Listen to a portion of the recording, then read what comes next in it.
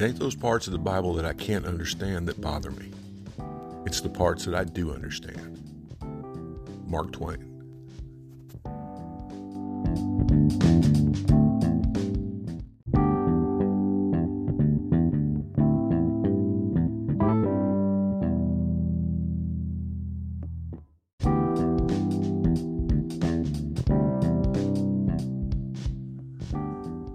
Welcome to the Revisionist History Podcast, where we set the historical record straight, no matter who it might offend. I'm Paul, and it's time again for a new feature that we've been doing, the Monday Rant. As I said last week, it seemed to be pretty popular, so for the foreseeable future, I will keep doing it, mainly because I keep finding things to rant about. I also pointed out that it won't always stay in the area of history, because rants tend to run off in all directions. But I'll try to keep it as close to history as possible, because that's what this podcast is about. Today's rant is about an issue that's both current and ancient, and it does involve revisionism and the revision of history. So let's get started. Politicians quoting the Bible in an effort to garner votes or appeal to the religious beliefs of their supporters isn't anything new. Politicians quoting a verse completely out of context is equally common. For example, a favorite verse used when appealing to Christian voters is 2 Chronicles 7:14, which says, quote, "If my people who are called by my name will humble themselves and pray and seek my face and turn from their wicked ways, then I will hear from heaven, and I will forgive their sin, and will heal their land." End quote. It's most often used by Republican candidates to decry the wickedness, in quotes, of Democrats and imply that a vote for Republicans will bring divine healing to America. Ted Cruz used it constantly during the 2016 Republican primaries. The problem is that in context, it's not some blanket promise of blessing, but rather a promise specifically to the people of Israel at that time that concludes in verse 18 with the promise, "You shall never fail to have a successor to rule over Israel." We are not the ancient kingdom of Israel. Using Bible passages out of context isn't confined to Republicans, of course. After a suicide bombing at the Kabul airport in August of last year killed 13 U.S. military personnel during our evacuation from the country, President Biden quoted Isaiah 6:8 to honor the soldiers' selflessness, saying, quote, "The American military has been answering for a long time. Here I am, Lord, send me." Each one of these women and men in our armed forces are the heirs of that tradition of sacrifice, of volunteering to go into harm's way, to risk everything, not for glory, not for profit, but to defend what we love and the people we love. End quote. Now, Isaiah 6:8 does indeed say, "Here I am, send me." However, it's got nothing to do with a blanket answer to a call to service. It's a very specific moment in which Isaiah answers God's call to be a prophet. Now, you could argue in the two examples above I'm being overly critical, because the sentiment fits even if the context doesn't. But I disagree. Context does matter, and using quotes, biblical, historical, or otherwise, out of context matters. Still, even most Christians would just shrug these off and move along.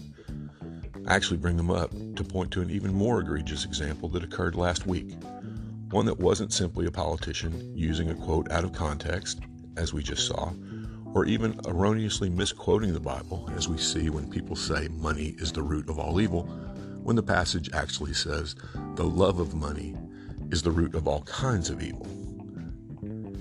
Rather, this was a case of an outright altering of a passage, a complete revision of its meaning to support a specific political agenda. As reported in the Tampa Bay Times and other publications, while addressing the National Student Summit for the group Turning Point USA, Florida Governor Ron DeSantis said the following, quote, "You got to be ready for battle, so put on the full armor of God. Take a stand against the left's schemes. Stand firm with the belt of truth buckled around your waist. You'll face fire from flaming arrows, but the shield of faith will protect you." End quote. Now, back in June, DeSantis made a similar statement in a speech at the Faith and Freedom Coalition's Road to Majority Conference. And another comment back in February when he said, quote, "We need people all over the country to be willing to put on that full armor of God to stand firm against the left," end quote. Here's the problem with this quote, with DeSantis's quote. He's clearly referencing the famous armor of God passage from St. Paul's letter to the Ephesians. Now, it's beneficial to show the relevant section of that passage, both for context and to see what it really says. This is what it says, quote, "A final word, be strong in the Lord and in his mighty power. Put on all of God's armor so that you'll be able to stand firm against all the strategies of the devil. For we're not fighting against flesh and blood enemies, but against evil rulers and authorities of the unseen world, against mighty powers in this dark world, and against evil spirits in the heavenly places," end quote. That's Ephesians chapter 6, verses 10 through 12. Two things should immediately stand out here. First, DeSantis conveniently stops before verse 12, which clearly states that the passage is not talking about earthly opponents, but spiritual ones. Second, and far more important than that omission, is that he's replaced taking a stand against the devil with taking a stand against the left, equating in no uncertain terms the Democratic Party with Satan. A politician equating the opposing side with the devil, though obviously wrong, is nothing new.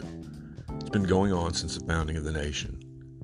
A politician blatantly changing the wording of the Bible is something else entirely, especially when it's done to gain the support of the very people who should be outraged by it.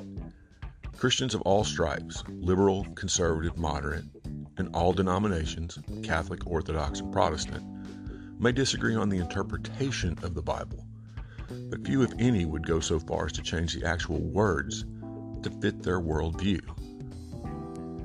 If people of faith are going to be outraged by attacks on religious liberties, become incensed when then-candidate Barack Obama said people cling to religion out of frustration, and claim to back candidates who, quote, believe the Bible, they can't stand silently by when a politician so brazenly alters the book they claim to base their lives on. Many people claim to base their lives on it, but it's a sad fact that many of those same people don't even realize that what DeSantis said was not an actual biblical quote, because we've become almost completely biblically illiterate, something I've talked about before on this podcast. A recent study from the American Bible Society shows that between 2020 and 2021, 26 million Americans basically stopped reading the Bible. The Bible is a foundational book for Western civilization, whether you're religious or not, and not knowing what it says can lead to things like these revisions that politicians will do in order to gain votes. Again, it may seem like a tempest in a teapot to you, but if they'll do it with a book that they supposedly revere, they'll do it with anything, which we've obviously seen in recent years as far as denying the results of the 2020 election, but that's a whole nother rant. Over the past 6 years, we've seen many Christians be all too willing to trade beliefs and principles for a political win. DeSantis is clearly betting that this compromising of values will continue. Now, if you are a believer, if you are a church member, you've also seen what this compromise has done to the church itself. If a Democratic candidate forfeited the support of many Christians for a remark about clinging to religion, how much more should DeSantis lose support for literally changing the words of the Bible itself? We have to stay vigilant with regard to all of our historical books, all of the foundational writings of Western civilization, whether it be the Bible, whether it be the Constitution, whether it be English common law, whatever it may be. We have to take a stand against revision wherever it's happening.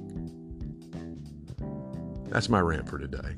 It may have been a little bit all over the place, but we'll be back to history again later this week. I hope you have a great day.